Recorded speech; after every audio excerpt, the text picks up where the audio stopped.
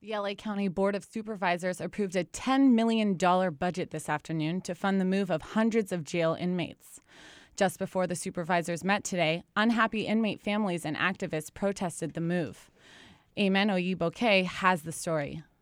Fired up! Can't take it no more! We're fired up! Can't take it no more! We're fired up! Several dozen local advocates of prison inmates gathered outside the LA County's Board of Supervisors office this morning.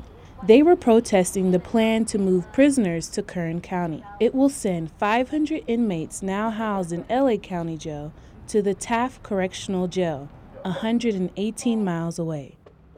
Taft Jail closed in 2011 due to a lack of funding. This move will reopen the facility. Community activist Mary Sutton says transferring a huge number of prisoners away from LA County will hurt the community. We want them to cancel the contract with Taft.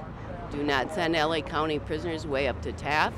And we want them to put the $10 million of AB 109 money that they want to use to afford that Taft contract, and we want them to put it in the community. The inmates being sent to Taft are nonviolent felons who previously would have gone to state prisons. The state is under court order to reduce prison overcrowding under a process known as realignment. The state is housing prisoners convicted of non-serious and nonviolent felonies to county jails. Sutton believes there are better ways to reduce overcrowding. Locking people up in cages does not make them safer. It does not rehabilitate them.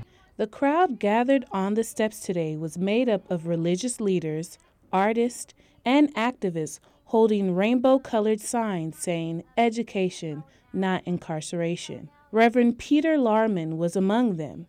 He believes the emphasis on incarceration hurts the justice system. There are at least 3,000 people in this massive county jail system who could be released right now, safely, with no impact on public safety. There are people with mental illness, there are people awaiting trial who are nonviolent. There are all kinds of ways to do this, and yet the sheriff and the supervisors continue to do a knee-jerk thing and say, well, we've got crowded jails. The answer is more jails.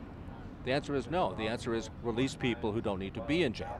County supervisors say they want inmates to serve their full terms, and this move will relieve the burden on LA County jails.